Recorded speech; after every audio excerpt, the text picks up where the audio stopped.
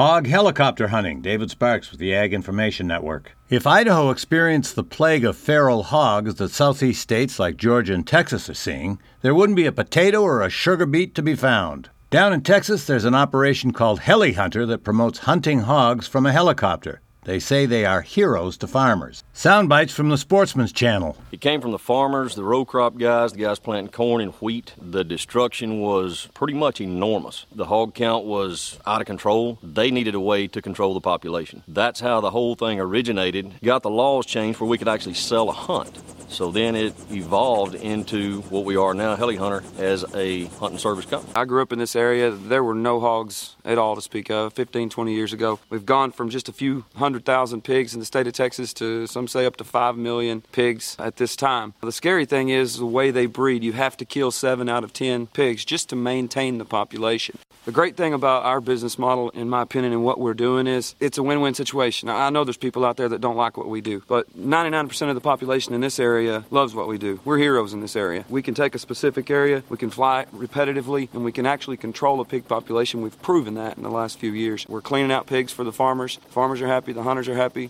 From an eradication standpoint, there's no possible way that traditional hunting methods is ever going to get rid of the pig problem. We're talking about millions of pigs, not near as many hunters.